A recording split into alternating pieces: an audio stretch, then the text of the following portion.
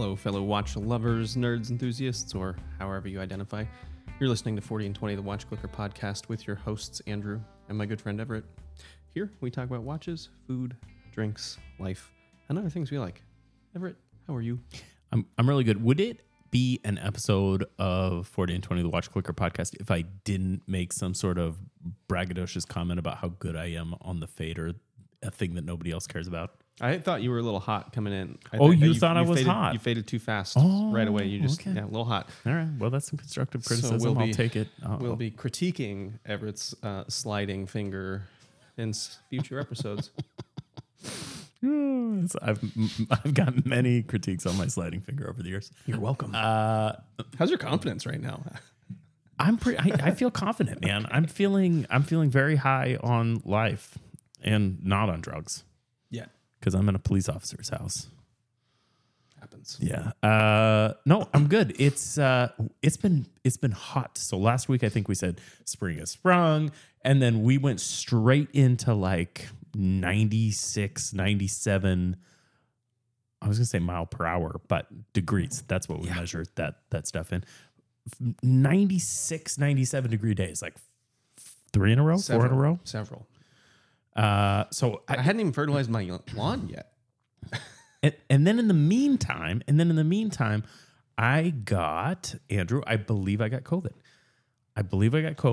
Yeah, I had a terrible bout of conjunctivitis, nay, cellulitis in my eye that required medical treatment. And now I'm like back to normal. Yeah, you look like the Thing. It's been a week, just man. one side of your face. It has been a week. Exactly a week. Yeah, well, 2 weeks since I've been sick, but yeah, it's been a week. No, the eye thing started last Thursday. I know that because the eye thing started last Wednesday. Yeah, because the day after we recorded, you texted me that horrible picture of your face, and I'm pretty sure I had COVID when we recorded last week. So I'm feeling good. Yeah, good. So it's been a week. It's been incredibly hot. I got super weird, sick, random. I spent some time in a medical. That's just because you're getting old, man. Yeah, I guess. This is a symptom of being old. Like weird diseases. But other than that, I'm fucking rad. How are you? I am also good. I got a lot of yard work done, even though it was hot, and I pressure washed most of my backyard, like 98% of my backyard. There's 2 cement bricks on the side of my house that with just one hose I couldn't reach, and then I did not feel like finishing because it was too hot. It was hot. So my pressure washer is still outside. Just can't quite reach those last 2 bricks. But other than that, it did give me the side-by-side because I was lamenting, like my patio, like everything looks clean. But you needed that. I don't feel like it looked that bad. Yeah. Now when you look side by side, it's like black sidewalk. Yeah. Shiny gray sidewalk. So yeah. Fair enough. Pressure wash. This was a good week to pressure wash. It was. Yeah. It was a good week to pressure wash. Everything's cleaned up. It's springed. I got all my yard debris taken out. My lawns are mowed. I'm feeling good. And we're here drinking beer, talking watches. I'm not drinking beer because you didn't give me one. Well, there's a whole... You're a terrible hostess. Cooler right here. Here, I'm trying not to hit the microphone with the bag of cans. Take your pick. I'm gonna take this orange one because it looks different. Contact Haze. That it is different. That sounds like a weed joke. I love it when beers make weed jokes. There's another Boneyard, and then there's 2 Cinestores. So we're talking about watches today, Andrew. As usual, per the usual. We're gonna do something different. We've brought a friend. You know who he is, but I'm gonna really ride the suspense in case you're like playing autoplay in your car or something. We've brought a friend, and this is amongst the people that we've had on the episode, I would say upper echelon in terms of industry knowledge and experiences.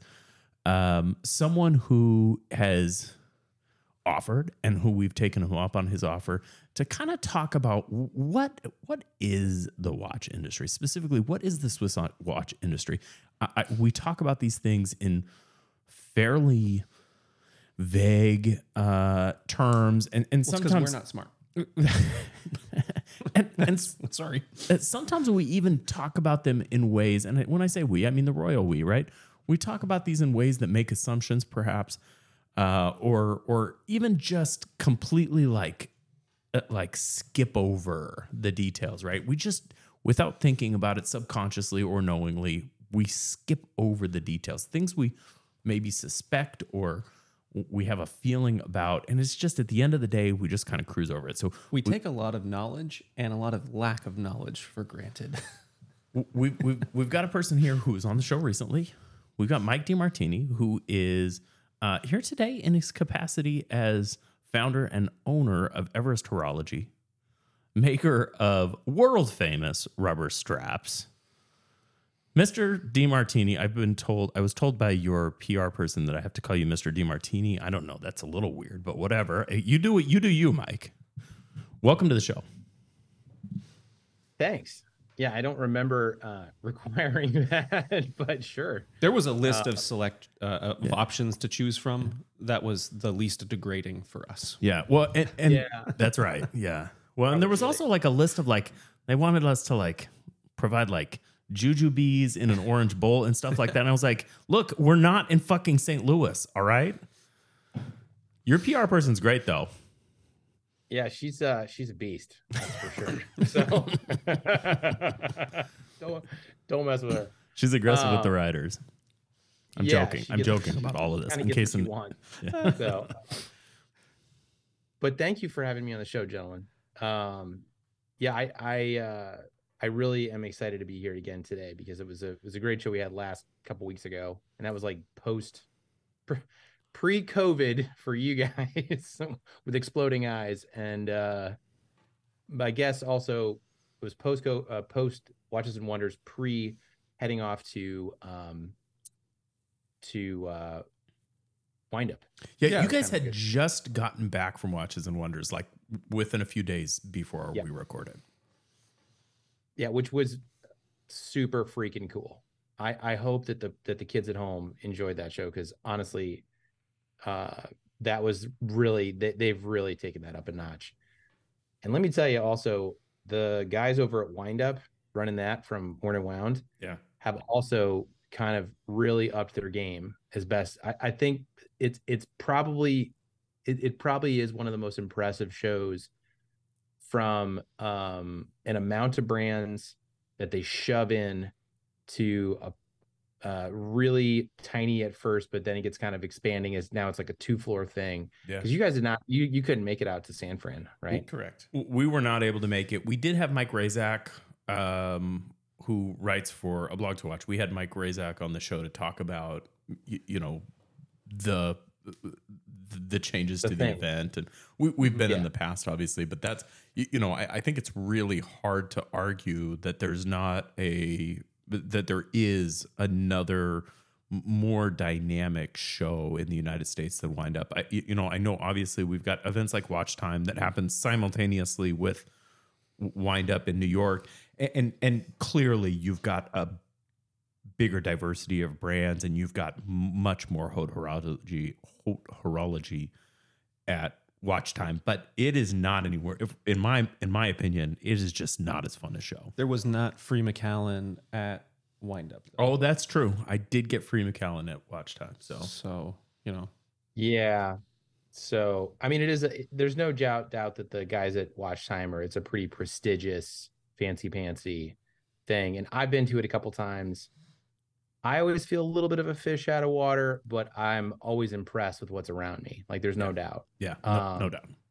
But yeah, I mean, again, thanks for having me on the show. I'm super excited to talk about the watch industry. I mean, I think that it's definitely it's a unique conundrum, because everybody kind of wants to know like how the sausage is made, so to say. And I don't mind sharing portions of that with you guys. That's for sure. Yeah. And I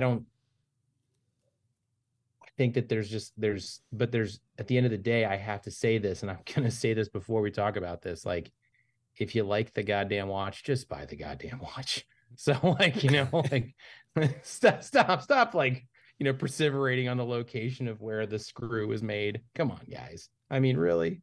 Yeah, it's just not, it's not good for your mental health. Unless Darren Tiffany's making it in his garage, right? It doesn't really.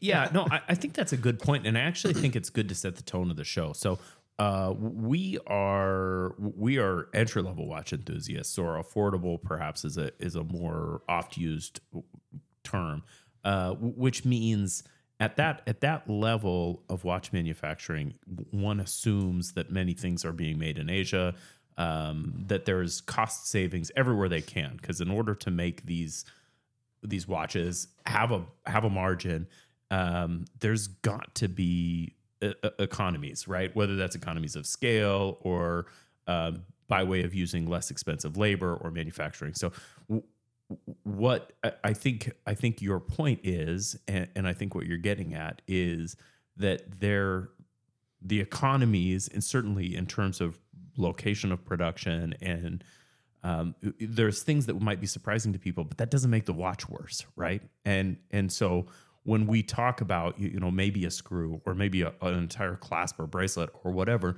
is not manufactured in Switzerland, notwithstanding the Swiss made label, we're not taking anything away from those watches, those brands, or anything.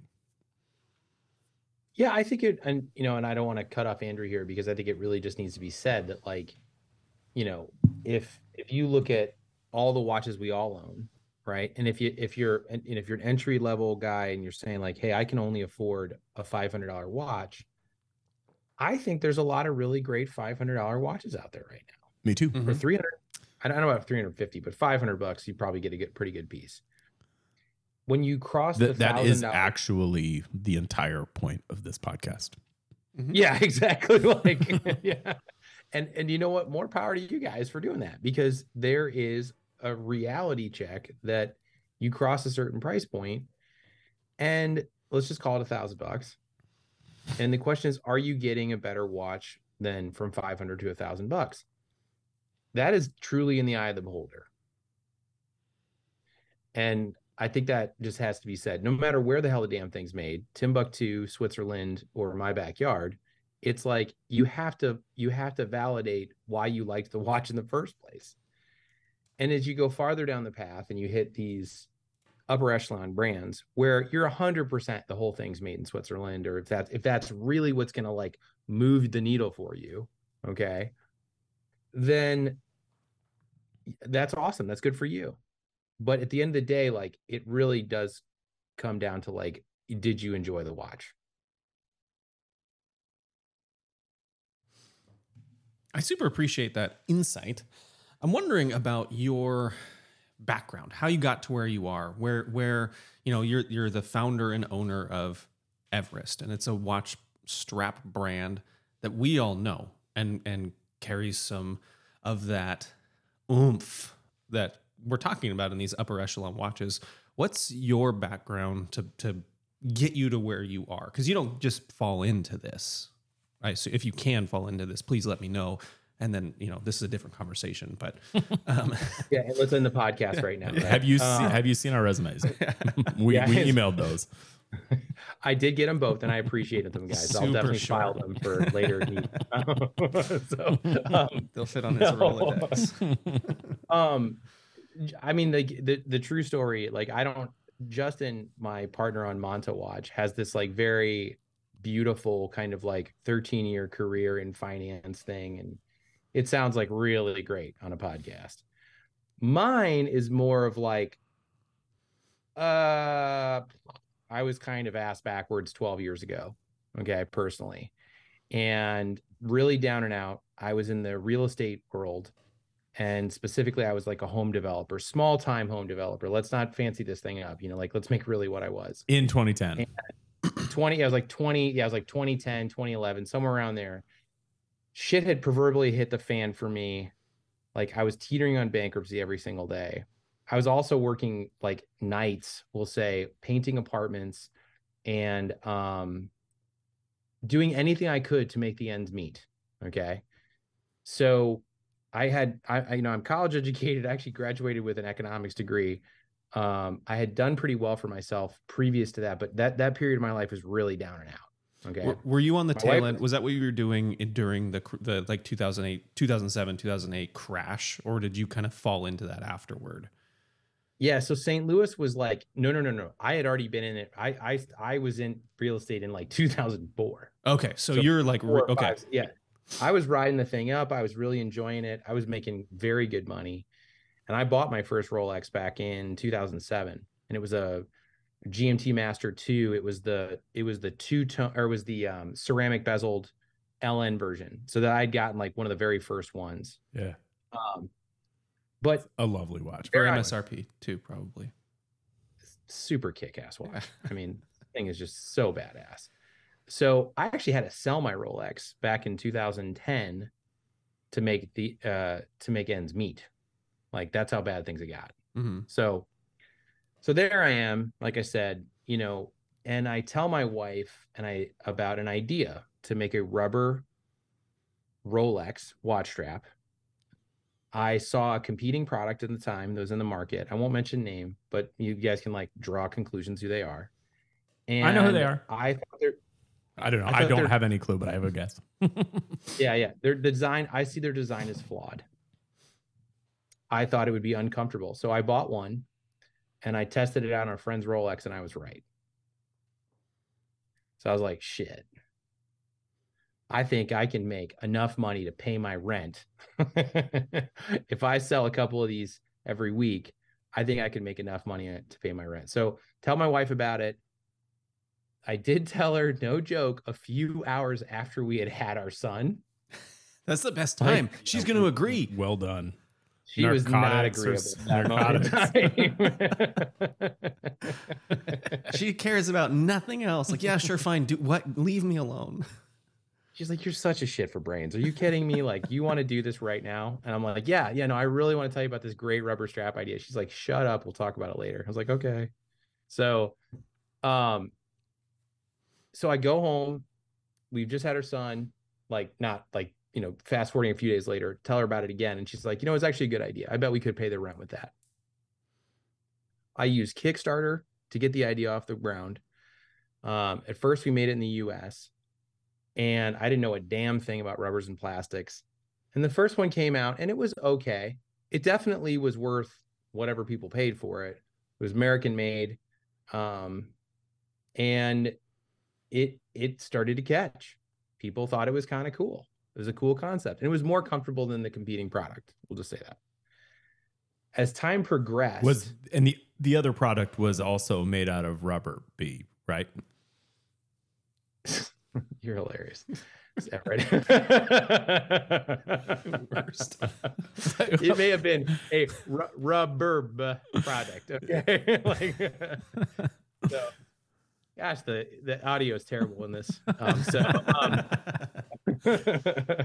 Yeah. So long story short, at the time, like, I knew that the American manufacturer wasn't very good that I was dealing with, and that I was personally like refinishing the product. Like me, Michael DeMartini, who knew nothing about rubber products, was refinishing the product and then repackaging it and whatnot.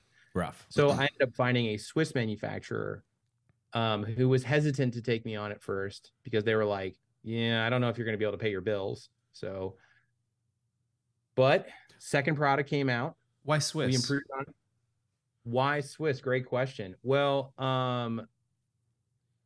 at the time, I figured, well, I want to increase the price.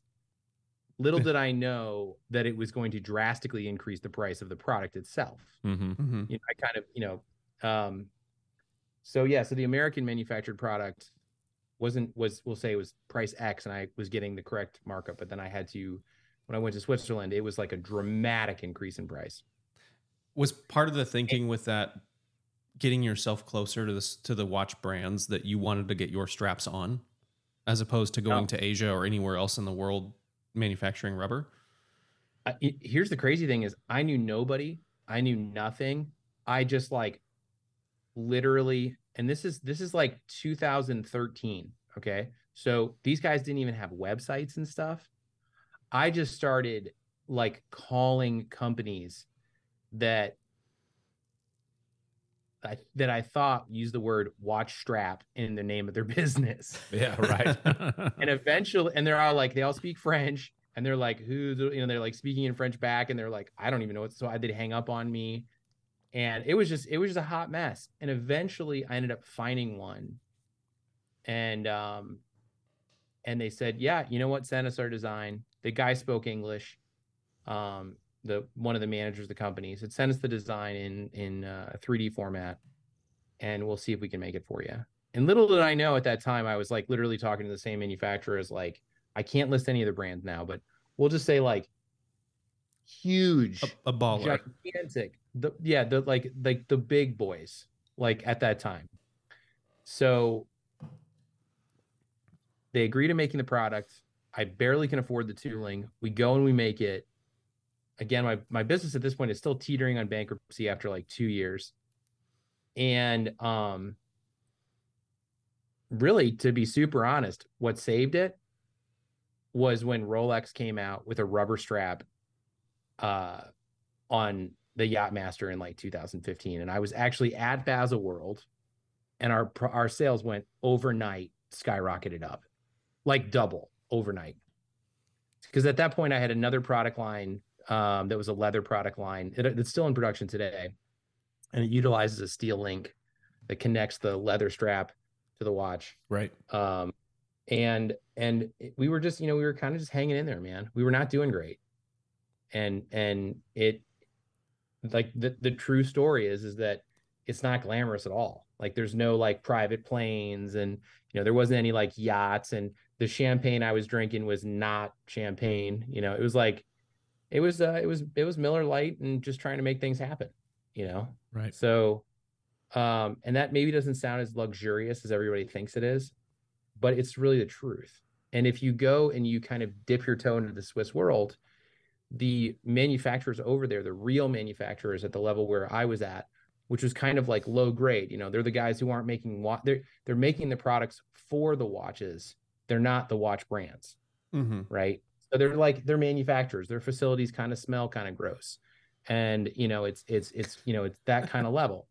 Truthfully, you're laughing, Andrew, but it's like straight up true. Like, just the observation of being there, like, that smells better. it is not. I don't know if I want to be in this room right now, like, because they're rubber molders. And then I met through that rubber molder. I had said, hey, I want to make a product with a buckle, and they said, oh, well, let us introduce you to a buckle manufacturer. And I was like, okay, cool. And this is like 2014, I think, maybe somewhere around there, 13 or 14. I can't remember exactly when it was. And that manufacturer was very nice person. And he just said, yeah, let me show you how that's done.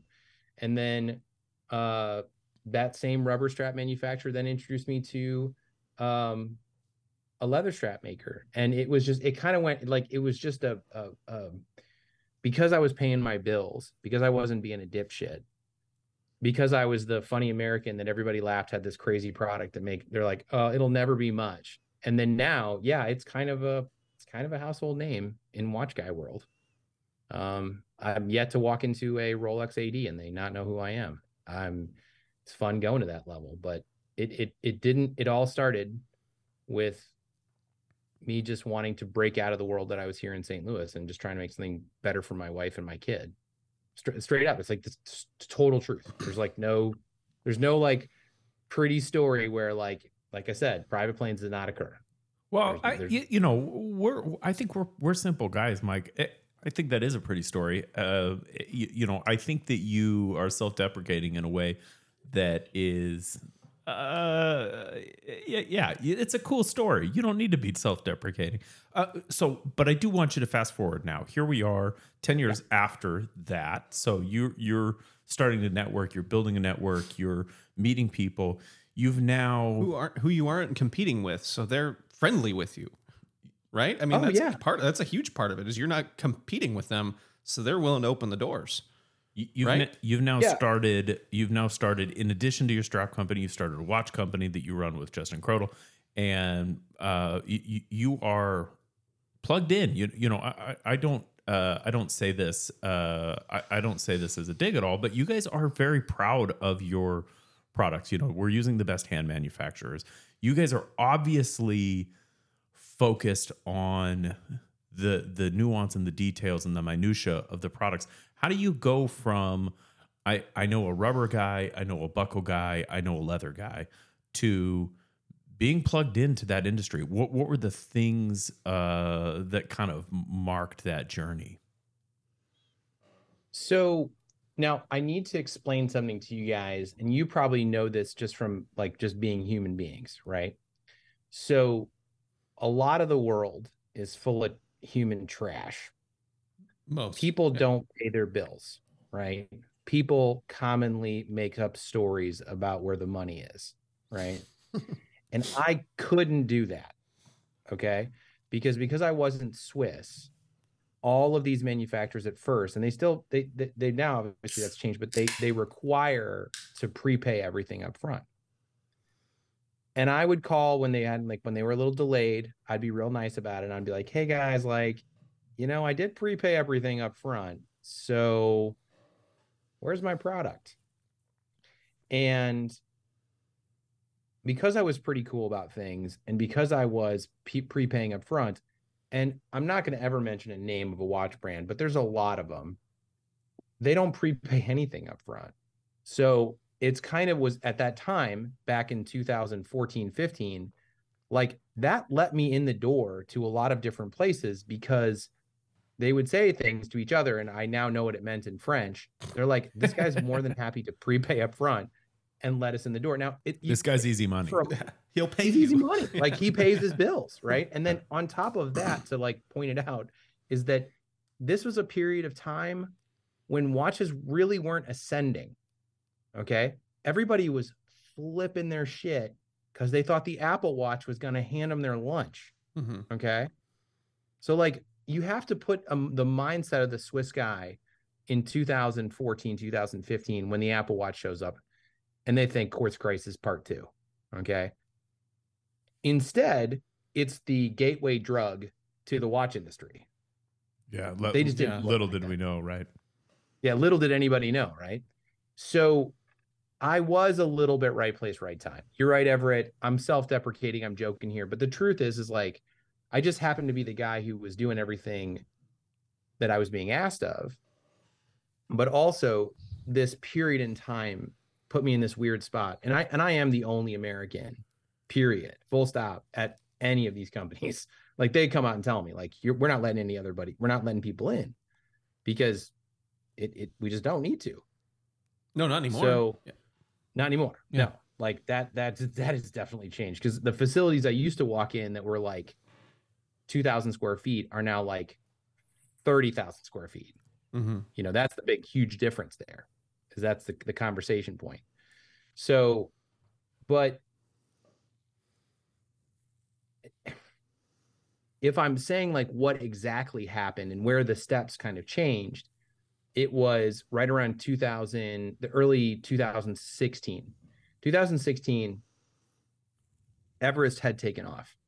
It had in 1 year from, we'll say, the sales in 2015 to 2016, because of that Yachtmaster release, my sales had like tripled. Okay. Yeah. And everybody started to know me as the rubber Rolex watch guy. And I was like, I didn't like that term because that's not what I was. I was making an aftermarket product that I was really proud of. But at the same time, like, that's not who I am as a person. Rolex doesn't call me up and ask my opinion. I love their brand. I think it is a super incredible brand. I got nothing but positive things to say about them.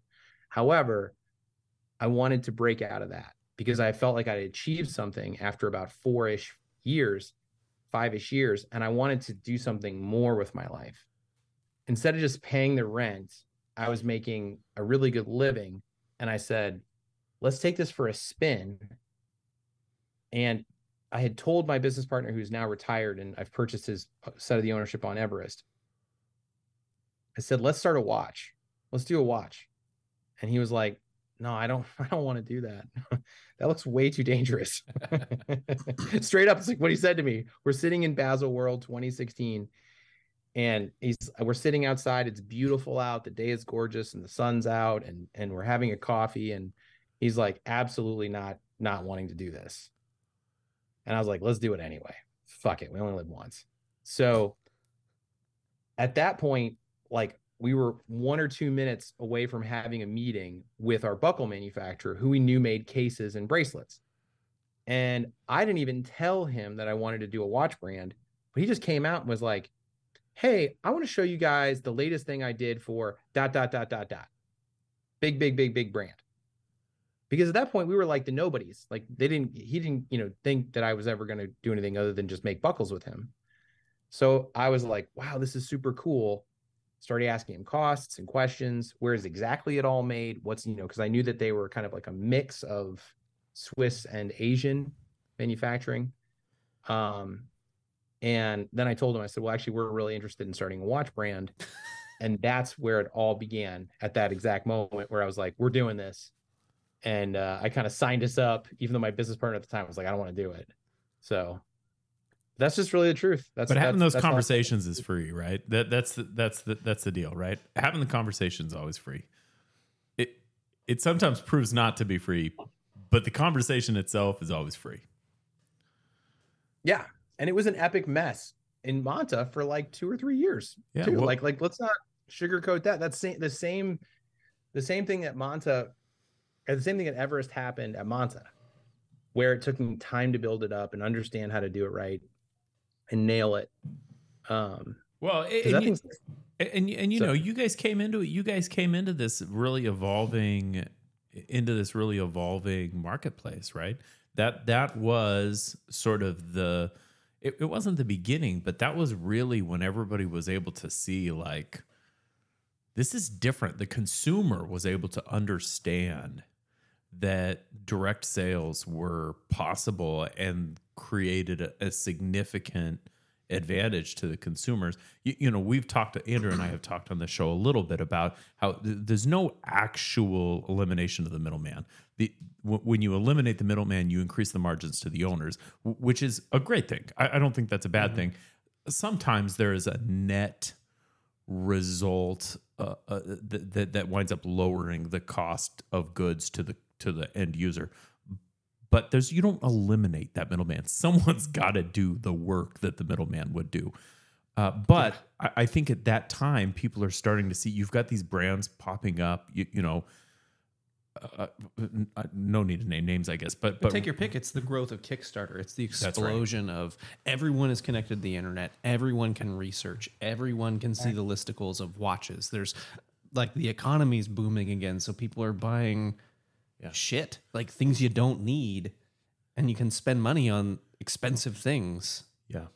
And you're seeing this micro economy of competition and price, price competition, actual price competition at that level, right? Where we think about, like, okay, well, Tissot is still selling, or Longines perhaps is still selling 1,300.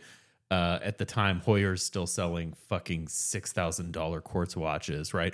But also look at this company, whatever. Take your pick of any of the micro brands. That's right. Look at MK2 or whoever, right? And they're doing this incredible shit for way under $1,000 or $300 at the time, right? And look at the quality differences. So. You don't get to look at the quality difference. And though. some of these guys, like, I know personally, so it's okay if we talk about them, like Mark II, MK2, Helios, Astor and Banks. Those guys. All guys that have been on the show. Actually, no, that's not true. Bill has never been on the show, even though we've talked about it 100 times. And Jason, I think, tries to pretend we don't exist. But yeah, Jason does seem, he's very, like, I think he's a very private person. I think so. I think so. I think that's right. I don't think he likes the limelight at all, which is totally fine. I mean, don't make more such power good shit. to him. He makes amazingly cool watches. Yeah. So in Switzerland, I got nothing. Yeah, a lot of time. I think that he's. I don't know if he's. I don't want to, like, say, is he making him in Switzerland, because I don't really know all the background. Well, I will say this. There's a California YouTuber, Average Bros, who's, I would say, a friend of mine. He does fantastic reviews. But when he reviewed, I believe, the Universe, he said, I talked to Jason, and Jason told me he could have marked this made in Switzerland based on the rubric for that qualification, and chose not to. That is hearsay.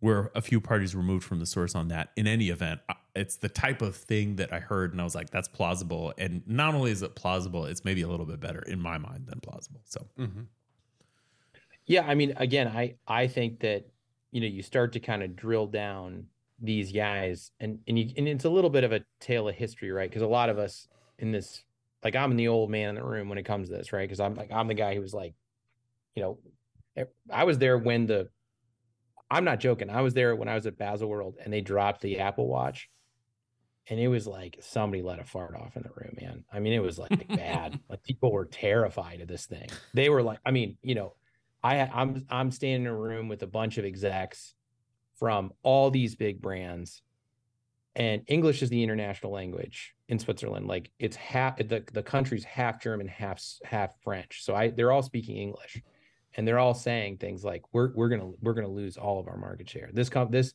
Apple is gonna eat us for breakfast. We've seen this before. Mm-hmm. Yeah. Yeah, we've seen this before. We know where this is going to go. Our dads are all screwed. And then, it's the old dudes walking and are like, oh God, the quartz crisis. This is just a repeat. The smartwatch is going to eat us for lunch. And we're like, and I'm sitting there thinking to myself, I don't think so. I can make a strap for that. Yeah, I know. It's like, well, I mean, I thought to myself, I'm like, wait a minute. So you think that a $400 smartwatch is going to somehow be purchased over a $4,000 chronograph from Tag? You're wrong. Yeah. Like, that's dumb. And I mean, was I right? Yes. Could it have been that way? Possibly. But I think the consumer just saw it as like, they went and said, okay, I have this watch. And then it started beeping constantly on their damn wrist. And they were like, well, I liked the fact I could tell the time again, but this thing's annoying. I'm going to go see what else is at the watch store. And it's got judgmental, right? It's not a watch. None of our watches tell me you've been sitting for too long. I don't need to hear that from you.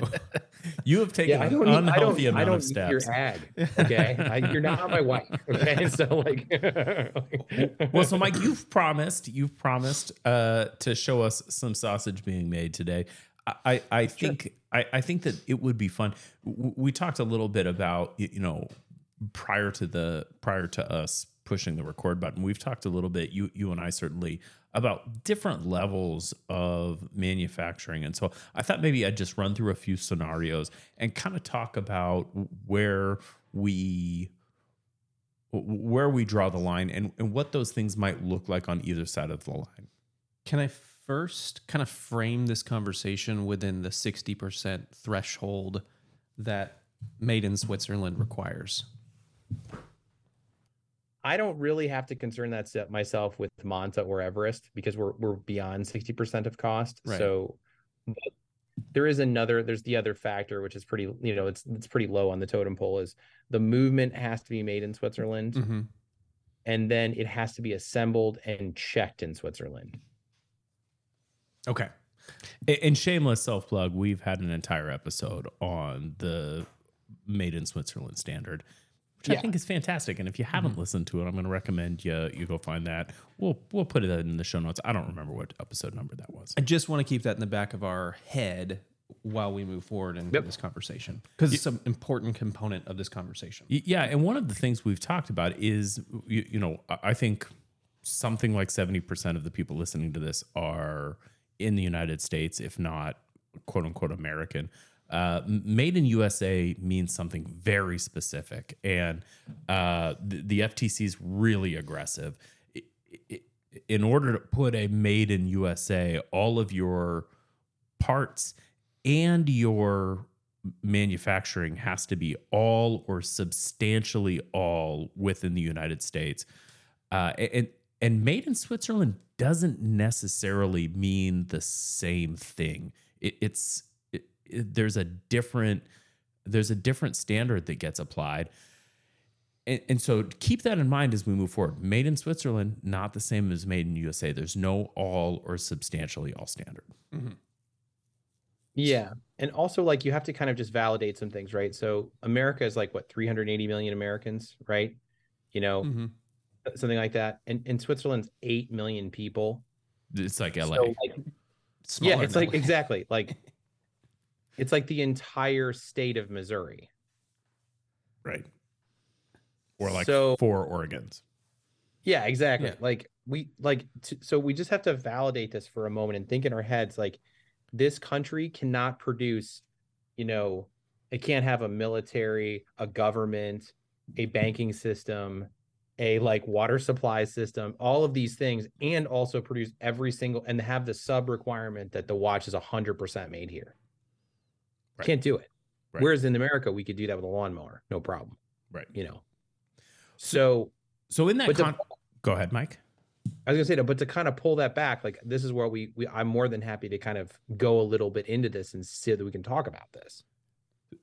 So maybe perhaps in that context, I think I'd like to start at a place that's going to be very accessible for our listeners, which is, you know, picture the Swiss brand, and there's probably about 5 or 6 brands that might meet this basic definition, but folks that are making Swiss-made brands, legacy Swiss-made watches, legacy brands, someone that's been around for 80 to, you know, maybe 150 years, started making pocket watches in the late 19th century or whatever, who knows, but now is making watches that exist at, you know, $400 to $1,500 in that range, accessible, but also nice and clearly made in Switzerland.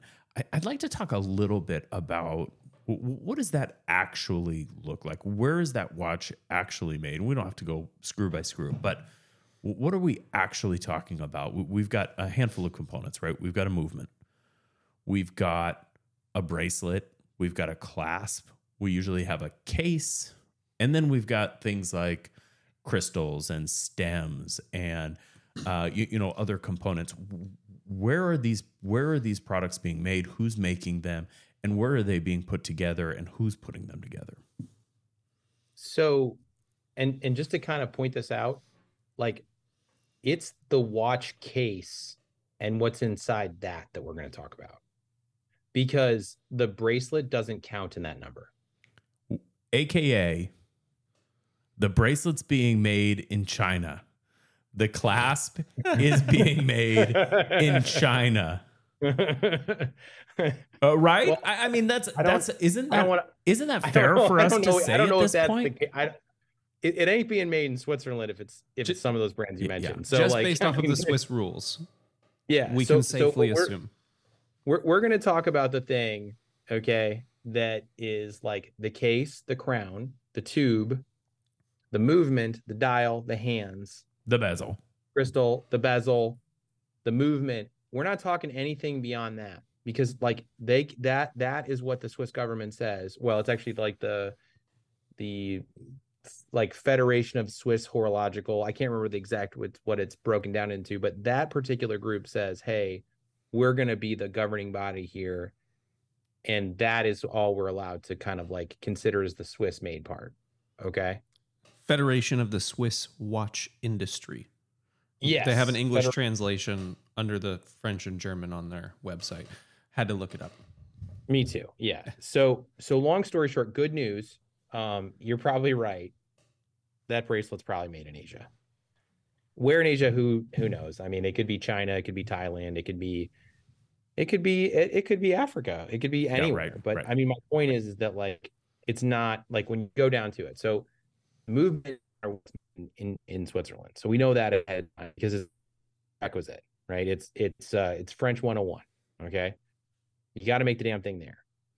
Everything else, it's kind of up for debate. You know, like it's likely at that price point that not much is made else there in Switzerland. Except there's one company that I'm going to bring up that I'm proud to say that they're as Swiss as you're going to get for under $500, and that is a Swatch watch, boys. I mean, that baby is fully made there, which is impressive. It is. Like, I mean, I have the entire Moonswatch collection, and you do not. I do, and they are not shabby. Yeah. I mean, it's impressive. You know, yeah. One of the people we had on the show, this has been 2 years ago now, was Steve Romer and his son Josh Romer of the Swiss Watch Company, which is a fantastic IP story. If you've never listened to that episode, I recommend tuning in, checking it out. It's early. We might not link that one in the show notes, but just look it up. But Steve Romer was a production manager for Swatch, for the Swatch brand within Switzerland. And he had some fantastic stories about that. I think pre-95 is when he was with that company. So yeah, making watches tip to tail in Switzerland. And like that's something that, and I'm going to bring up another brand that I'm pretty impressed by when you think about it, is Seiko. So like they're the only under $500 mechanical watch that is like an in-house movement. Right. And you're like, ha ha ha, that's a funny joke. No, that's a real thing. Okay. So like, that's kind of impressive. Orient too, right? Say that one more time. Orient as well. You're right. Orient. Yeah. Oh my gosh, I forgot about them too. Yeah, they do that. So now, of course, they're making a lot of their parts in Asia, but and let's not forget Citizen Miyota, but who are all there in Asia, where they should be making it. Yes, it makes sense that they're making it there. Yeah. I mean, I don't think you're ever going to see a Swiss-made Seiko, guys. It's not happening. So that'd be cool. That'd be a baller move. A Swiss-made Grand Seiko. It's the Grand King Seiko. So let's talk a little bit about the movement, because I think that you said something and we almost glossed over it, but the movement is made in Switzerland, and that's the requirement. What does that actually look like? Because I know that not every screw is made in Switzerland, but by and large, if we're talking, I think we can throw ETA out or perhaps Soprod. What are we talking about for an entry level or Solita, for instance? So just we can just throw those three out there. What are we talking about in terms of actual manufacturing? So I've had the pleasure of hanging out with the CEO of Solita. He's a pretty good guy. He's a little gruff when you first meet him, but when you get to meet him, get to know him a little bit better, he's not too bad. And he kind of reminds me of myself, because he's definitely like, well, whatever. So, but he told me, like, and I believe every single thing he's saying, that they make every single thing in Switzerland. Every single part, piece, screw, spring, wheel, whatnot. And as someone who sells a Solita-based watch and listens very thoroughly to his watchmaker when we're designing things, and I have used ETA, okay? I have used ETA movements. I'm not going to sit here and say I haven't, but it does kind of feel like Solita is a little bit better. Yeah, well, famously, Monta has the same Monta manufactured caliber made by both Solita and ETA, right? Yeah, so we did for a while get access to ETA, but we just in the end thought Solita was better. Yeah. Like, I mean, and more accessible too, right? It wasn't even I think because of the relationships that we have, we could have been able to continue to do ETA movements.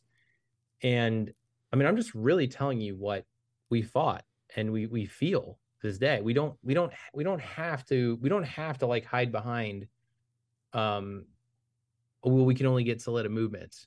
No, I mean, we probably could get ETA and whatnot, but I actually feel like we've built a good relationship with those guys, and like they make a fantastic product, and like we've been to their facilities and they've invited us in, and we've been able to see what's going on in there, and they deliver on time, and the quality is excellent, and they've even made custom parts for us now. Like our movement's starting to get it's not, I'm not going to sit here and tell you it's in-house. That's for sure. That's false. But it would be that like the parts that we're making are slightly different than the one that you're going to buy that says, oh, I'm the XYZ top grade, blah, blah, blah. No, like ours has got a few things a little different here and there. We've asked them to make some changes and they've done it. So when you go to that level and you start getting into that stage of the game, you decide not to change because you have a good relationship with your manufacturer. Now, I will say that's kind of crazy is that our case and bracelet manufacturer is the exact same case and bracelet manufacturer that we've been now using since day one, and I used them at Everest to make the buckles. So that's how old that relationship is. So like my kids will probably still be using his kids' stuff. So But to kind of go back to just like the price point, because that's what we're talking about, the 500 to, whatever. If you're getting access to it, it is easier to get access to an SW200 than it is at a 2824. Yeah, without a there's doubt. absolutely no doubt. There's no doubt.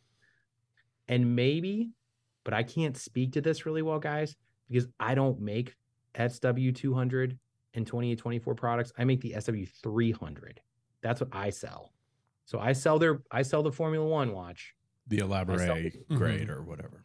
I sell the badass one. I sell the one that, like, that's why it tells such good damn time.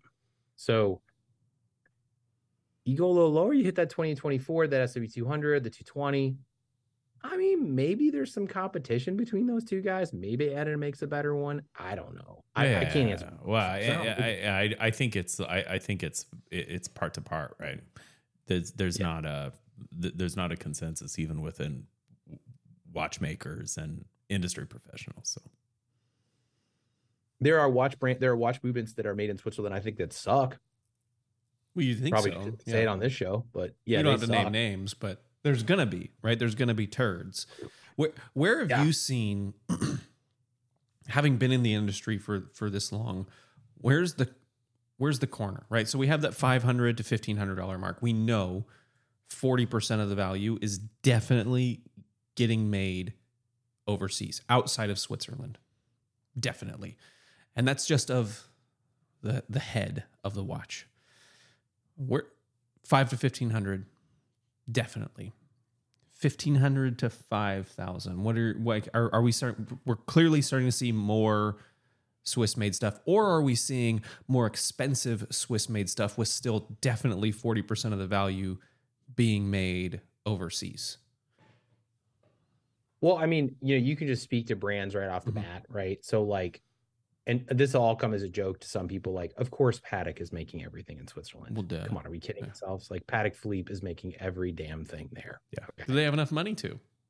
They're trillionaires. Yeah. Terry Stern's the shit. Okay. Yeah. He's got all the money in the world. He doesn't have to worry about it. He's making his watch there, and he makes a fantastic product. And the margins allow for that, clearly. Yeah, absolutely, all day long. Right. Then you step into, let's just talk steel, because gold's a little different, right? Because gold, a lot of the gold watches, 100% gold watches, are made in Switzerland. I'll even say that out loud. That is a fact, because the Swiss people do not trust if the gold is pure, if it's made in a foreign country. Right. That makes sense. That's actually, that just, and just think about the price point difference too, right? Okay. Margin on gold watches is very low. Do not think it is high. It is very confusing. But the amount of work that it takes to make a gold watch waterproof is really insane, because that metal is it's too malleable to really be traditionally used as watch material. You can't use the torque on it. You can't use the shear force in quite the same way. No. So let's just talk steel, because it's a little less complicated. So then you hit like Rolex, right? Absolutely, the whole damn thing's made in Switzerland. Okay, I know where their bracelet factory is. I mean, the Rolex bracelet factory is in Switzerland. Start to finish, the whole thing's made there. However, the volume of watches that they make is unreal. They can do it because of the economies of scale. So you can buy a $5,800 Oyster Perpetual in steel made in Switzerland, but another brand that is $5,000 or so, it may not be. It may. I mean, of course, I don't know all the brands, but it may not be made in Switzerland entirely. They're leaning pretty far into it, because the quality is so high, and certain pieces. But that kind of leads to that middle ground question, is like, where do you hit the price point? Damn, it's really hard to tell you. I don't know. I know that I can tell you a little bit about the world that I work in and where I sit in that world. Okay. And that is, I utilize Swiss manufacturers that at times have to make portions of my watch in Asia to meet a realistic price point. So does it mean that every piece and part is made in Asia? No. It just means that like out of the case, certain items are made in Switzerland. A lot of the stuff that has to be like super precision we'll make there, but then other parts within there are not because we just can't. I can't afford it. And frankly, the only way to afford it would be either that I make 1.5 million watches a year, and then we could do it there. Right. And then still the diving watch would be $10,000, like Rolex. Or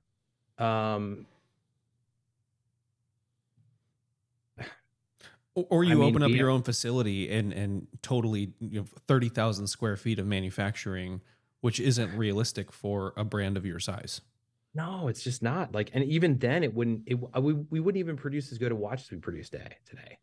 Like, honestly, I mean, I've never met anybody who, and I've seen a lot of facilities and a lot of things where they say like, hey, look how great we are. We're making every single part and piece ourselves. And they hand you the watch case over. And I'm like, oh, congrats, man. That's really good. And I'm like, that was a turd. Like that quality of the cutting of the steel. It looks like somebody used like a scissor. Like you can see the two sides are not matched. I mean, it's like, you can see that the polishing was not as good because there's so many processes that go into making a watch that nobody really talks about. Like, like on the videos, you always see like somebody like hand polishing the watch. That does not really happen. That's absurd. He's just cleaning the fingerprints off. Literally. And that's leftover from, the origins of Swiss watchmaking, where it's this disparate production thing where everyone's doing their specific part. There's no manufacturing line. There's no assembly line. It's, hey, here's your bucket of hands from the finest hand makers in Switzerland. And here's your bucket of indices. Like, and that's continued. Yeah. I mean, barring some major brands who have all in-house everything. Yeah. I mean, you got like, there's a little joke in the Swiss watch industry that if you go to Rolex to retire, and you're like, wait, what? So it's because like when you go into make me work for them, you only do one thing at a very low specific, you just repeat the same job over and over and over again. One of my friend's daughters works for Rolex, and she's a super wonderful girl. And she was telling me about, her job there. And she makes something like a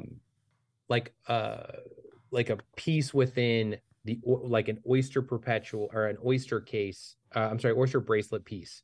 And it's just the same link over. And she doesn't make the whole thing. She just makes one portion of one link, and that's her job. She doesn't polish it. She just is the part of the process where they cut it from the steel. I've heard Rolex's manufacturing process, specifically this aspect of it, be compared to like traditional Japanese manufacturing circumstances, right? Where instead of having everybody be cross-trained, you come into Rolex, you figure something out, and that's what you do for perhaps 25 to 50 years, and that's it, which is not super common in Switzerland. We talk about one of the things that Rolex is famous for is for being very tight, very in-house, not sharing. They make everything. Rolex is probably the only company in the world that makes absolutely every part of the watch, right? I know that Seiko is also doing similar things, but Seiko's got such a wide range that it's hard to say the same thing. Rolex, from their most expensive watch to their least expensive watch, completely owns, and they're weird, not in a bad way. They're weird in that regard. And so, yeah, it's almost hard to have a conversation without saying, like, just simply Rolex is different, right? Yeah, they're the conundrum. They're the one that no one will ever truly be able to replicate because, and there are like, and just to be clear, there are a few items that they do outsource. Okay. So like, and I'm going to mention them and they're all going to seem super obvious why they don't make them. Okay. They don't make their own luminescent material. What? Yeah, like it's gonna shock you guys. Seiko makes their Seiko makes It's their Seiko, own right? resin material. no, Oh, but okay. great guess. I guess. okay.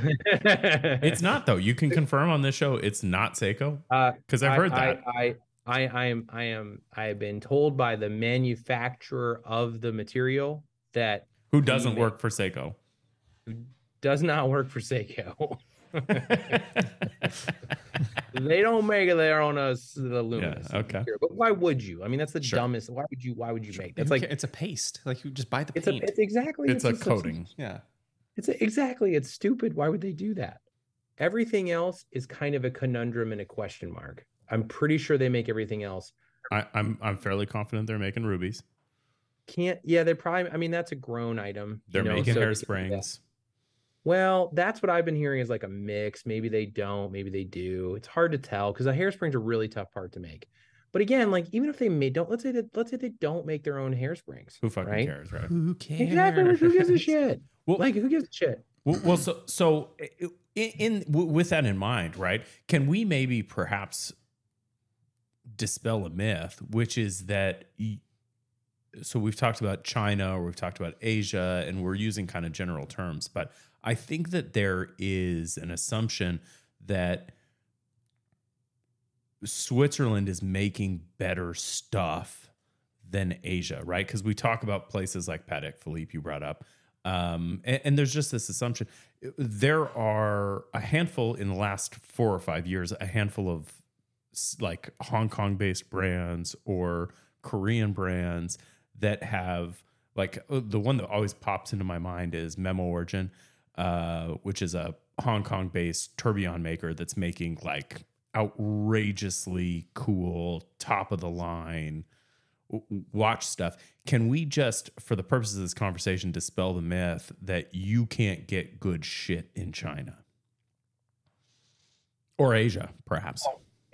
And you know, I just wanted to say one other thing about just not to like, I want to close the door on the Rolex thing. Like, just to make the final point here, like the whole damn thing's made in Switzerland.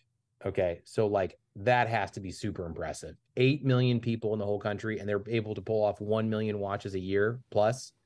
Wow. Okay. Yeah. That's amazing. Yeah. Okay. Still can't. Second thing. But your question about can you make good crap in Asia? Hell yeah. I mean, that's absurd to think that you don't. Where the big confusion is, actually, you know what? One person told me this really well. Okay, they said, "Do you think that Lamborghini and Fiat are equal?" And I was like, "What do you mean?"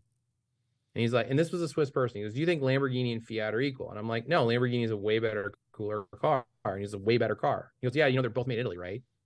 And I'm like, "Yeah."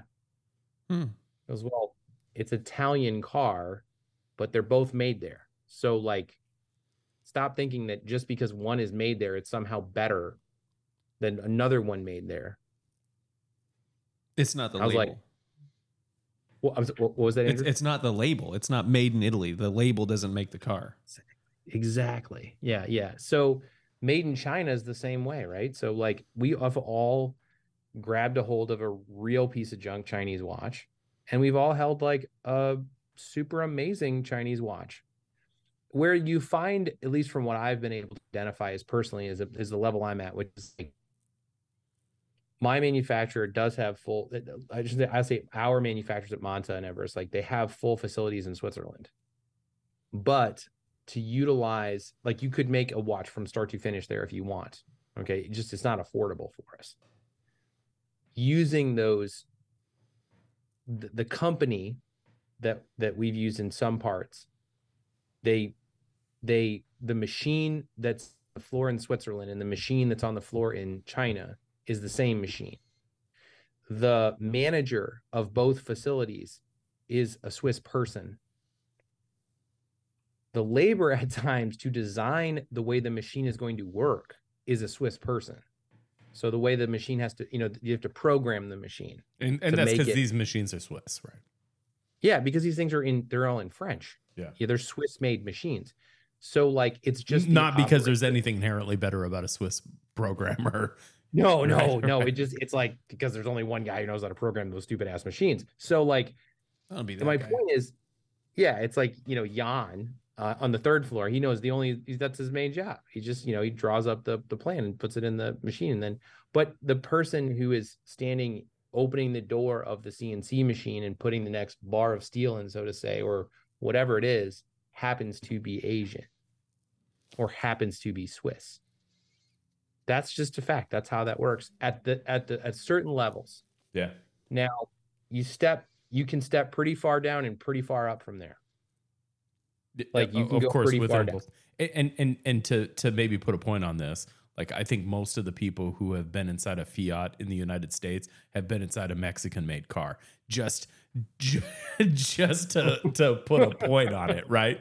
Like Fiats are made in Mexico. Okay, if you have a Fiat in the United States, it was made in Mexico. I've never been in a Fiat. Well, maybe you've been in some other, like a Chevy that was made in Mexico. Nope. But all that to say, American. it's this thing we assume, like, oh well, perhaps Swiss, Swiss watch company XYZ $800 watch, they're actually making things in Asia, which is a reflection on the quality. But I don't think that there's any evidence that I've ever seen that suggests that there's any drop in quality. The quality is the quality, right?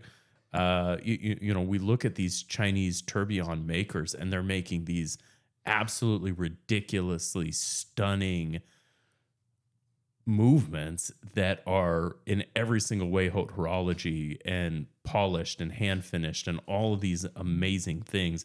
It's not, you can't make assumptions. We put a lot of value in country of origin vaguely and indiscriminately, but it's just impossible to draw any conclusions from those facts. I think that's kind of what I'd like to pull out of this. I have one final question. From your view within and around the Swiss watch industry,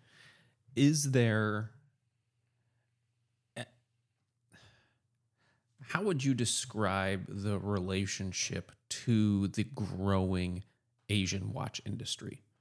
My perception would be that the Swiss watch industry at large really appreciates the manufacturing improvements, the improvements in Asian-made brands and their quality and the competition that drives.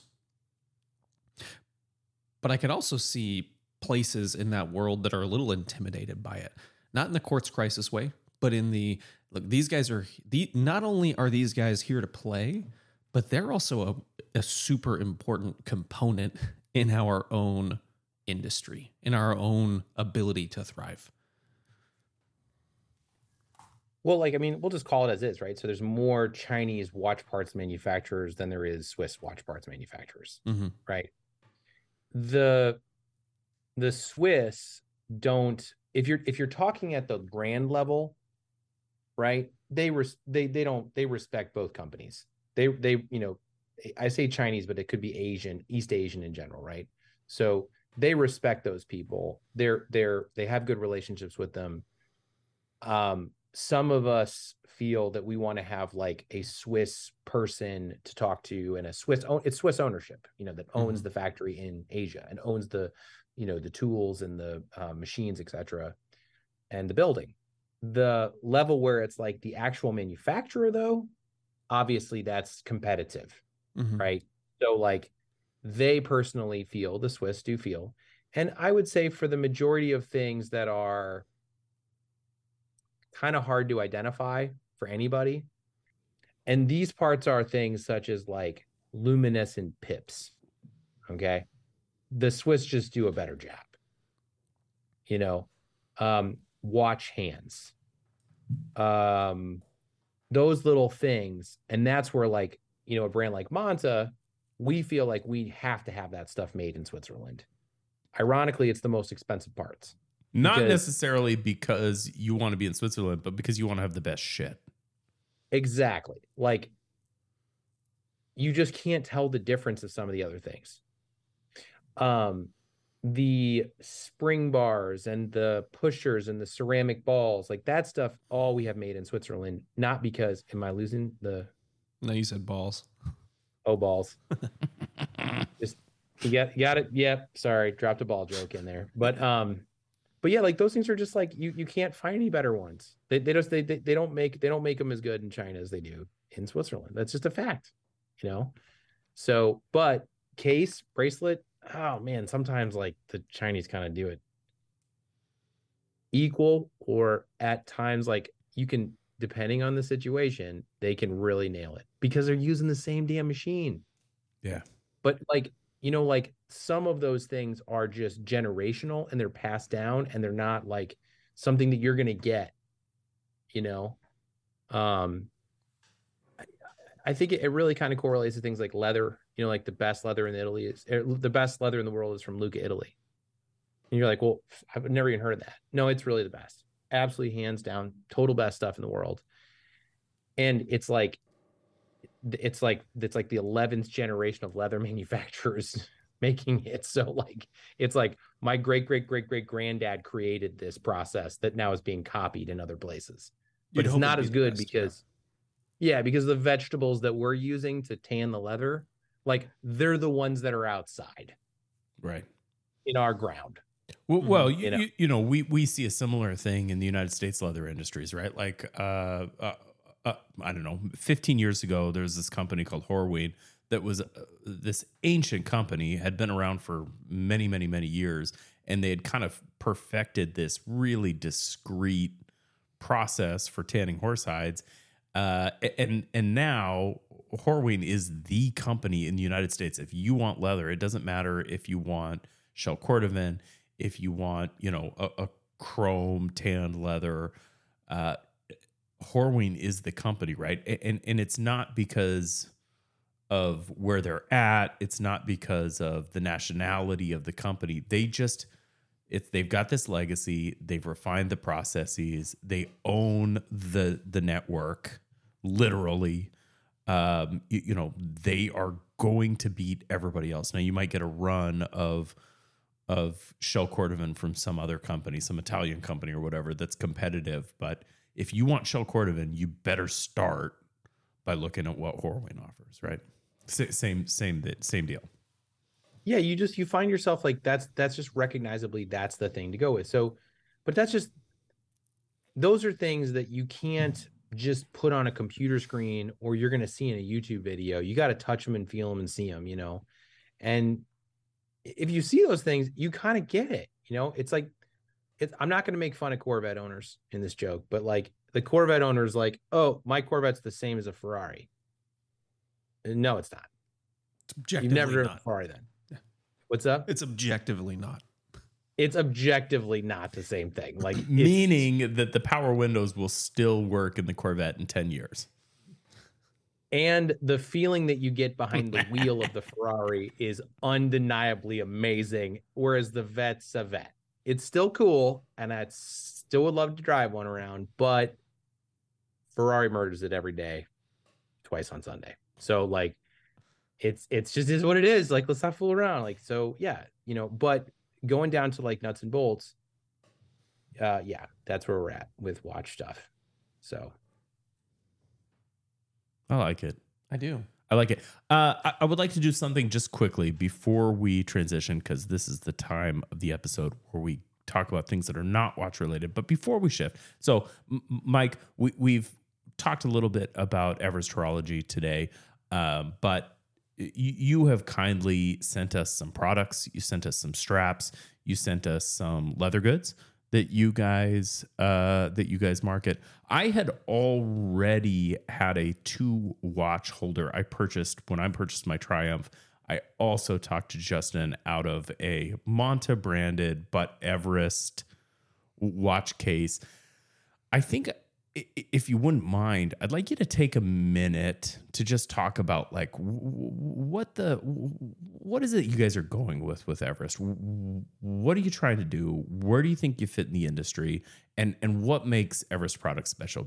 And I guess this is a fair opportunity for me to just say, I'm going to ask you to plug your company. And I thought maybe we just spend, maybe the next 5 minutes talking a little bit about Everest.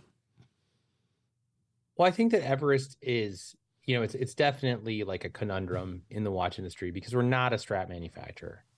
Like what we do is we allow a Rolex or a Tudor or a Panerai owner to customize their watch to something that they would have liked the manufacturer to have done.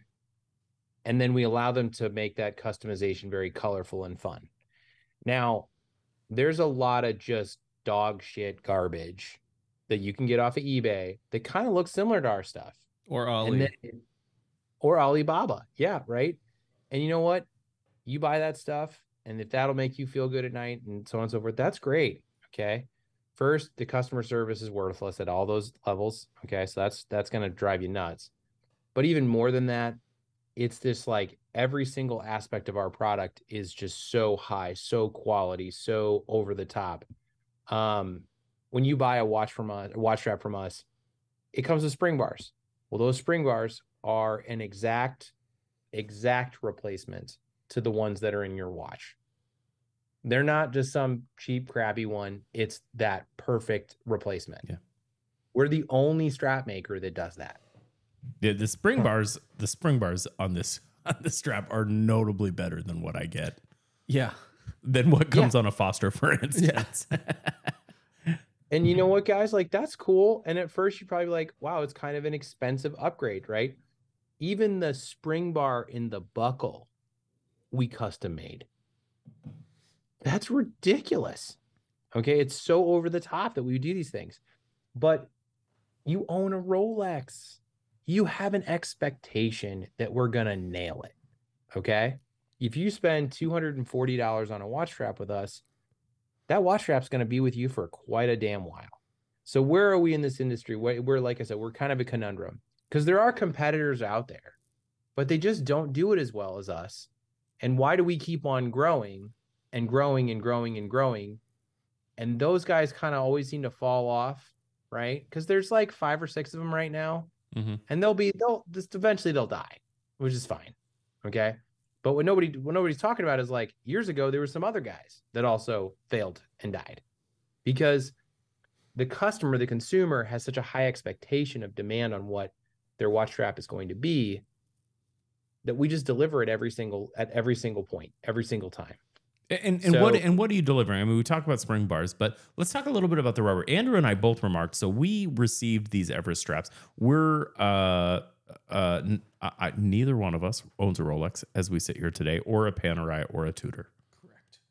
Which are the straps that you make? We do each own Monta watches because we're huge Monta fans, and those are kind of in our price range. As far as rubber straps, I have owned a lot of rubber straps. Andrew also has owned a lot of rubber straps. I've owned a lot of rubber straps I love. I've been up and down the FKM lines. I've, used MBR rubber straps. What's the Italian company that makes the Benito Cinturini? Yes, Benito Cinturini. I've seen a lot of rubber straps. I got this, and Andrew and I both remarked almost simultaneously, like, "Oh, okay, I get it. I get it now. I get it." What's happening here? Why is the rubber better? As a guy that has purchased lots of rubbers, FKM rubber straps from the watches I sell, and has received any number of straps from places like Uncle Seiko or Uncle Straps now, or perhaps Benito Cinturini. I own some Benito Cinturini stuff, which is fantastic. I love it. It's a little fragrant, which sometimes I like and sometimes I don't. What's going on here? What is this rubber? Yeah, so it definitely isn't like your average tire rubber, is it? No. So the molds that we make our stuff in are as precision as you're going to get. And people say, our stuff is made in the highest end factory. So the truth is that ours is like, you list a bunch of brands that make a rubber strap for their watch and they're really known for it. That is the room that this is made in. So the quality of the tooling is so incredibly high. And then the processing that goes on afterwards is it's not just falling off the mold and then they just kind of scrape the excess flash. It's like completely removed by hand, or there's an early process they do it after it falls out of the mold, and that's it's running it through a frozen media, and it really does like an excellent job to it. But the material itself, this rubber, is, if you notice, it's just has like all of these extremely amazing processes that it goes through, and it's made, which I was very proud of, but I've never actually even said this on air, is that the factory that makes this rubber is an American company. Yeah, it's kind of mind bending. Cool. Yeah, it's kind of cool, right? So I know that the rubber material that my molder uses is from an American company. And I was like, wow, that's really cool. They told me that later, and I found out who the company was, and I did some research, and they just don't normally make stuff like I called the company and I said, oh, so-and-so told me that you guys sell them the rubber. And they said, yeah, we actually heard of your product. We're really cool that we make yours. Our owner owns a such and such watch, and he attached it and he was really happy. Okay, cool. But the rubber itself is traditionally used for significantly higher end specific purposes where chemicals and the reaction to the skin and all of those different things cannot occur in medical devices and things like that. But then this material is then it's an additional process to make it stronger and more rigid, but also still giving it that kind of soft flexibility. Which I think is primarily what people care about, right? Silicone is this wonderful material because it feels it's rigid, but also like hyper flexible. Silicone's problematic because it tears. It tears, and it tends to collect dust. But really, what we care about is hand feel. Everybody wants a strap that feels like silicone, that's strong, and that is not going to collect dust. I think there's another problem with silicone, which is definition, and the definition on this rubber is. So what is the material? Can you tell me? Yeah, it is an FKM, so which is it's like a class of rubber, and like you can buy FKM products in China, you can buy them in Thailand, and so on and so forth, and you can buy them also from Swiss companies. And the company that we utilize, we've come to find out that they use the best. It just really is. There's nothing better. And like you said, it's hand feel. It's like, it's not flexible. It's kind of weirdly not flexible, but it's got a little bit of give is maybe the right term. Sure. I don't. It's a conundrum. It's simultaneously supple and firm. Yeah. It's. I hate to say this, but it's like a little bit like kind of like strong flesh. I don't know what else to say. Like it's just kind of like muscle, but it's just really great. Our straps feel just like strong flesh. And that's your new motto. You're welcome. Yeah, I'll work on the promo for that. Yeah. It's hard flesh. Yeah, I think all the blood's in there. So got a good pump on. But it's just, what it really is it's just you put it on one time and you don't take it off. Like I'm wearing our latest product on a sub today. And is that a bluesy? I've been eyeballing it. Yeah. I haven't. Yeah. Beautiful watch. Yeah, it's the 126613. So it's the latest version. And I'm a kid in a candy shop. I get lucky to get these things, So, but it's just perfect. It's just for fun. I put it on just to see what it looked like today on something, because one of my friends had said to me, I was going out to breakfast, and he goes, "I bet you didn't match the bezel color on the blue of the bluesy." And I was like, "You sure?" Because we didn't just match it, we dead matched it. And he was like, "Okay, whatever." We met for breakfast, and he put it on his wrist, and we went outside, and he was like, "Okay, yeah, I hate to say it, but you just nailed this. Thanks. Okay, I guess I'll buy it now." So but it's trying to deliver the like Louis Vuitton level for a watch strap. Yeah. And happening to be online, because we don't sell in stores anymore, which is a problem, right? Like I will buy these now after having held one, because I get it. What man, we just lengthened the episode quite a bit. How, like, besides people like us, like, how are you getting the buy-in from people to get it? Well, I think it really comes from, some of it's word of mouth, but like, man, the internet is a great place and a horrible place at the same time, right? So surprisingly, you can get like 500 great happy customers and 3 will write the review, right? And you can have one pissed off guy out of that 500 people and he will just murder you as fast as he possibly can on the internet. And surprisingly, I think we do a good enough job that instead of getting 3, we get 12 people to say, this is fantastic. This is really great stuff. You got to own it if you own a Rolex or Tudor or Panerai. And I think that we also take social media and we make it fun. You know, like our social media is not all about watch straps, which is super boring. Watch straps are boring. Yeah, they're kind of boring. It's not a very sexy business. But we try and make it just fun. Like we just did this like Johnny Depp joke, you know, about watch collecting, and you telling, you know, the mother of your child, you would, when she asks you, you're ever going to buy another watch, and he's like, no, I'm going to buy another watch. So you have to kind of play with it a little bit, and then it gets a little viral. We've had a couple videos ironically get like 50, 60 million views without even us paying for it on our social media. The second thing we do that is really important is that we cover the watch industry. So we specifically write a crap ton of blogs on our actual website about the watch industry.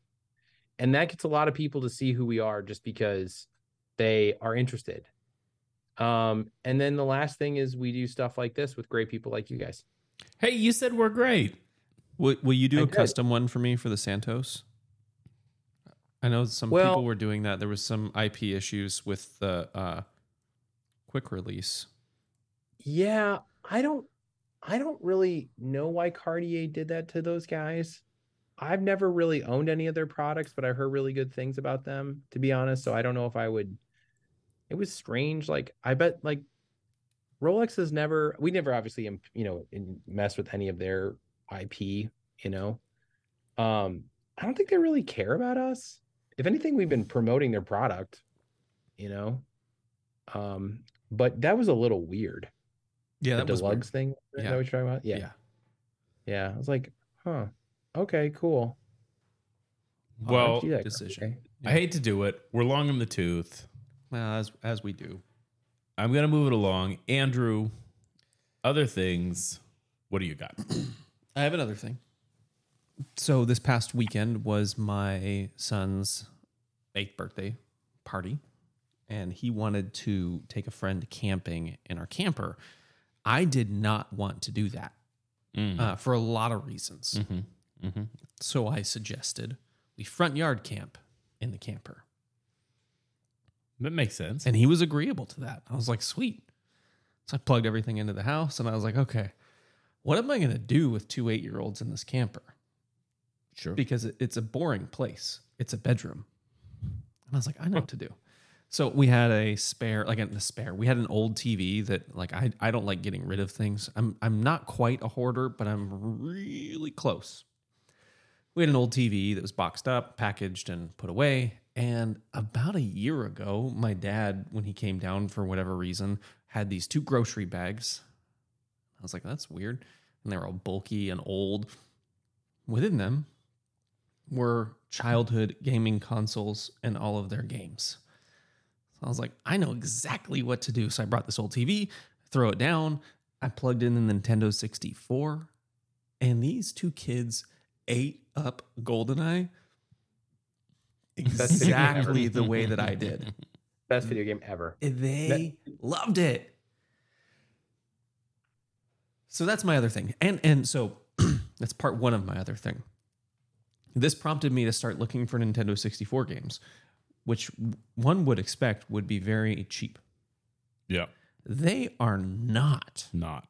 You can find some sellers on eBay who have like pick your game for like $2-3.99 a piece, but all that's left are like NFL games and wrestling games, which are both good games, good options, but there's none of like the good classic games. So this pushed me into the market to find some emulators. So over the next couple weeks, I think I'm going to do the Mike Razak and buy several. I like that. And try out some emulators, because these things come in ready to go. They use like a PlayStation platform controller. They plug into your TV. You've got 100,000 games.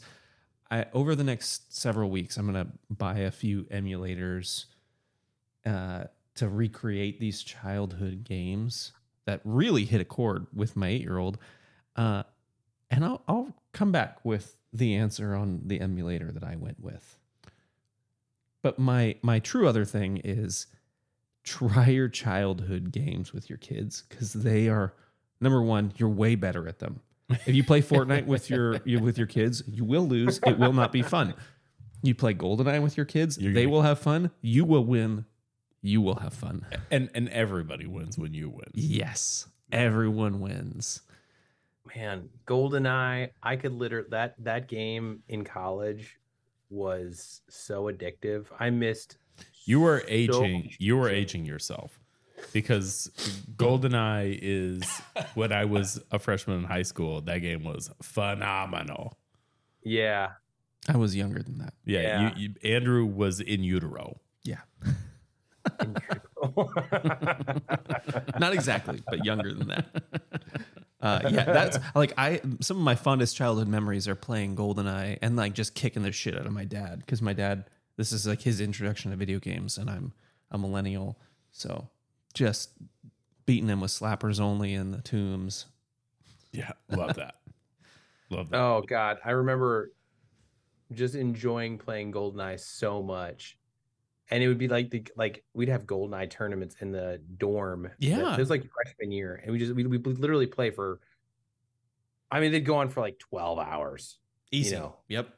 Yeah. And you know, I dated this one girl, and she just would be like, what have you been doing for like 12 hours? I'd be like, nothing. Doesn't matter. Nothing. She's like, you've been playing GoldenEye, aren't you? You're like, I may have. I dabbled. may have. Yeah. I in some Eye of Golden. So perhaps. Yeah. I fully remember that, like going to sleepovers and everyone would bring their Nintendo 64 and their GoldenEye disc, and every television that could be accumulated was in a room, and everyone is playing 4 screens, and you have like an 8.5 by 11 at best screen that you're working off of, and everyone's the golden age of video games. Mike DeMartini, other things, what do you got? I don't even know if I can compete with GoldenEye. No, you can't. It's hard. For sure you cannot. That's hard. Yeah. I brought the heat today. But do it anyway. Okay, so well, I guess I'll pull 2 things, and maybe I can combine to half of the GoldenEye strength. So the first one is the Owala, Owala bottle that's on my desk. I'm kind of infatuated with it. I bought it because I was going camping with my son, who's a first-year Boy Scouter. And I hadn't been camping since college. And also in college, I was dead broke. So I got a couple bucks in my pocket, bought a fancy tent, bought all the like camping accoutrements. And I bought this, I'll be honest, didn't really enjoy the camping process. I forgot how there's a reason why I haven't done it since college. So my kids sure as shit loved it. I, on the other hand, struggled through the whole process. But, you know, even with the pod rocker, you know, chair and everything. Oh, so you went all out. You brought. Oh, I did. Those pod rocker chairs are phenomenal. Yeah. Oh, God, aren't they? Yeah. I mean, talk about the best, absolute best chair to watch a soccer game in the middle of fall is a pod rocker. Like around a fire, you know, making s'mores, pod rocker time. Like, you know, pod rockers are the shit. Is it in your living room? I don't think my wife would allow me to do it, but I could get it in there and it'd be comfortable. So I had this Owala bottle. It's like Owala. I really loved it. It has this really cool top. I don't know if it's the model. Let me see if I can find the model. Free sip. It's like a 24-ounce one. I bought it at Target. It is absolutely amazing. It's like the epitome. It has this like really cool thing you just like hang that on stuff. I don't know. Real fans of it. Now, this is old. That's old school other things. That is old school other things. I got this new thing that is phenomenal, surprisingly, and you should check it out. I love it. Yeah. The other thing is, haven't cut myself with it yet, and I'm not a big knife guy, but we were at Wind Up in San Francisco, and they got this like everyday carry section now. Yeah. And at first I was like, oh, come on, everyday carry guys. Like, what are you trying to make some money? Actually, everything there was really good. Like Standard 8 showed up and a couple other like really cool brands.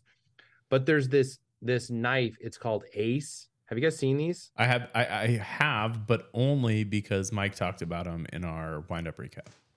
I mean, I'm not trying to like get a free knife from them, but good Lord, are these things nice. I bought Justin a knife, I bought Chandler the watchmaker a knife, and I bought myself one. And what's crazy is they're all very different designs. Justin has like a brass handle and it has like a flip out dealie. I don't know what that's called. What are those called? Come on, guys. You're Like a gear finger guys. stud. Like a finger stud. Yeah. Okay. Yeah, or for like a flipper. Mm-hmm. Can I say something? I don't think anybody knows Chandler's last name. Chandler is just Chandler the watchmaker. That is his last name, the watchmaker. He's had it legally Yeah, changed. we were able to change it legally, so that's kind of nice. He didn't like it, but it happened. His name is Lindemann. All right, Yeah, now I think you've ruined it. But Now whatever. I get why he wants to. Yeah, he just preferred to be the watchmaker guy. But yeah, I mean, this is like if you're in that market for spending on just right around $300 on a pocket knife,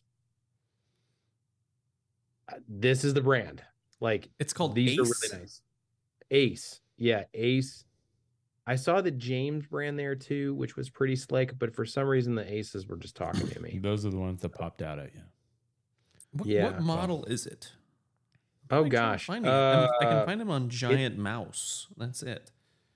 Just under yeah, Ace I line. think it's the M390 because it's on the blade.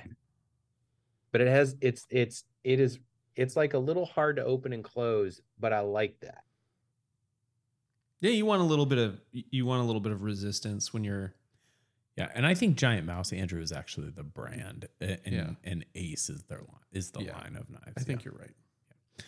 Yeah, Well, maybe I'm messing this up. Well, guys. you screwed guys it are up. pros. It's fine. We'll forgive you. And they're sold Oh my out gosh. of like everything. Yeah, they're one of those companies that's demand is outpacing their ability to produce things. But that's cool. That actually is even cooler, right? And you got one. That looks like a good folder. I got randomly, and I gave 2 away. I bought 3 and gave 2 away because I was like, "You guys have to have these. They're so cool." And then Chandler got the Nibbler. The Nibbler. I don't know if that's the Nibbler. He was real happy. He kept on calling it. I was like, "Do I have the Nibbler? The Nibbler." So I've got another thing. I want the Nibbler. I've got another thing. So this is a big one for me. Okay. This is a big one for me.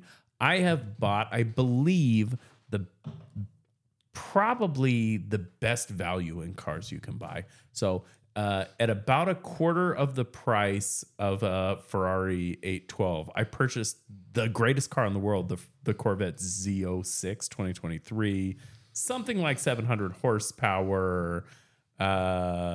I'm just joking. No, Obviously, this is real. I did not You buy drive a a Corvette. I just wanted to fuck with I was my like, Everett's gold gonna give me the Lexus. bird in like 2 seconds on screen. Like he's literally gonna flip me the bird on my Cop for Corvette. about a quarter of the price, fully loaded Corvette Z06. Cops follow you until they can see your face in the mirror. They're like, "Oh, it's a weird nerd, not a drug dealer." Yeah. And we're done. No, so I do have another thing. So on Friday, I went to a premiere night movie. One of the things our family likes to do when a movie comes out that we're excited about. And this movie has gotten mixed critic reviews. But what I like to do, anytime a movie gets mixed critic reviews, I like to look at the audience reviews. So this is one of those movies that's like 80 critic reviews on Rotten Tomatoes. 80 is not a bad number, but it's not a great number. It's pretty good. But the audience reviews are like 96. It's pretty good. I went and saw Guardians of the Galaxy. So let's get something out of the way. I saw that Volume too. 3. I saw it on Sunday. It was amazing. Let's get something out of the way. It's a fucking long movie, and the first, I don't know, hour of the movie is a little long. It's a little long. We're getting a little dark. We're getting a little heavy. It was very different. This is, I believe, my favorite Marvel movie. Having watched at this point all of the MCU movies, every single one that has been made, this, I believe, is my favorite of all of them. So a handful of things. One, the Guardians of the Galaxy franchise or that portion of the MCU has always been my favorite ever since the very first one. The characters are phenomenal. Undoubtedly the most dynamic set of characters. It's funny in a way that I appreciate. To say nothing about Chris Pratt, I think he's makes fantastic characters, and his on-screen personality is great. This movie was like a little bit for me like Toy Story 3, right? You know, when you watch Toy Story 3 and you were like, all right, you Pixar bastards. Yeah, you've tricked me. You did it. This felt that way to me, right? It shifts the frame on this Guardians. All of the characters become different, some of them in really big ways. It develops, though, your understanding of the organization. I absolutely loved it. It made me cry a couple times, like actual tears. It was like fun and funny. Not the funniest Guardians of the Galaxy movie. No. But just enough funny, and certainly the most like heartwarming. You walk out and you're like, I feel a little sad, and I also feel very happy.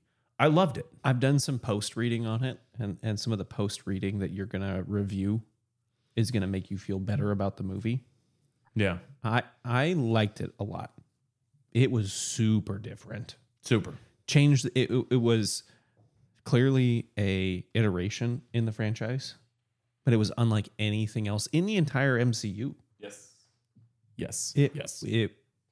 I wasn't prepared for that. So walking out of it, I was like, what just happened? And then as it sunk in, I was like, oh, I get it.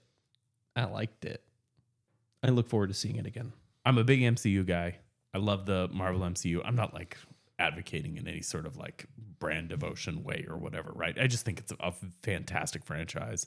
And this for me, I think was the cherry on top of the sundae. It did it. It did a good Loved thing. it.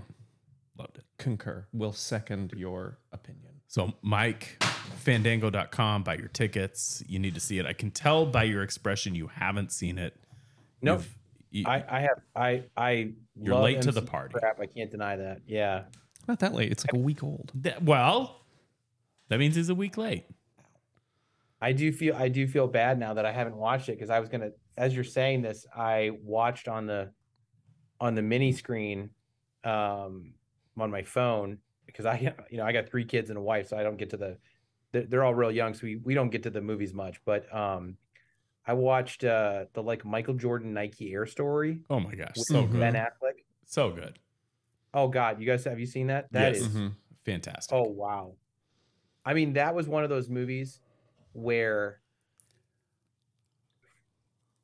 I don't want to say it was as good as Good Will Hunting, but it had the same vibe. Very much same vibe. And it's a true story, and it's near and dear to our hearts. Andrew grew up a stone's throw from Right there. the setting of that movie. Yeah. Yeah. I was a few miles down the road. Just in Felony Flats. Yeah. Yeah. Cool movie. Okay. Quickly, Mike, 15 seconds. I'm going to give you to say anything else you want to say to these fine folks that are listening to our episode an hour and 45 minutes in. What are you doing listening an hour and 45 minutes in? We're not sorry. I mean, I just want to say, like, thank you to all the people who've ever bought a product for me. Like, just straight up, if you never heard me personally say it, let me just say thank you ahead of time, because this is a small world. I got a crazy couple ideas, and without you, I just am some goofball who's going to be broke ass. Okay. Because what we make here is a very specific product, both on the watch side and on the watch strap side. So thank you so much for purchasing a product from us, and thank you for not returning it. So, we're filing a claim with your credit card. Thank you very much. I work very hard to make you happy. Well, and Mike, thank you so much for joining us. Andrew, I'm out. hey, you guys. Once again, we've done it. Here we are, hour 45 minutes in. Thank you so much for joining us. Thank you, Mike DeMartini, for joining us. Check out Everest Horology. Link will be in the show notes. why don't you check us out at watchclicker.com? That's where we post every single episode of this podcast, as well as, weekly reviews, articles, other things that you might be interested in as a listener of this show. You can check us out on our Instagram at 40and20_watchclicker or at watchclicker. That's where we post updates about what's going on in the podcast or on the website. If you want to support us, you have to do that at patreon.com/40and20. Look, that is how we fund this entire operation with no advertising dollars, no affiliate marketing, and no salaries. That is how we keep the wheels on this truck. Patreon.com/40and20. Love to have you as part of that team. And don't forget to tune in next Thursday for another hour of watches, food, drinks, life, and other things we like. Bye-bye.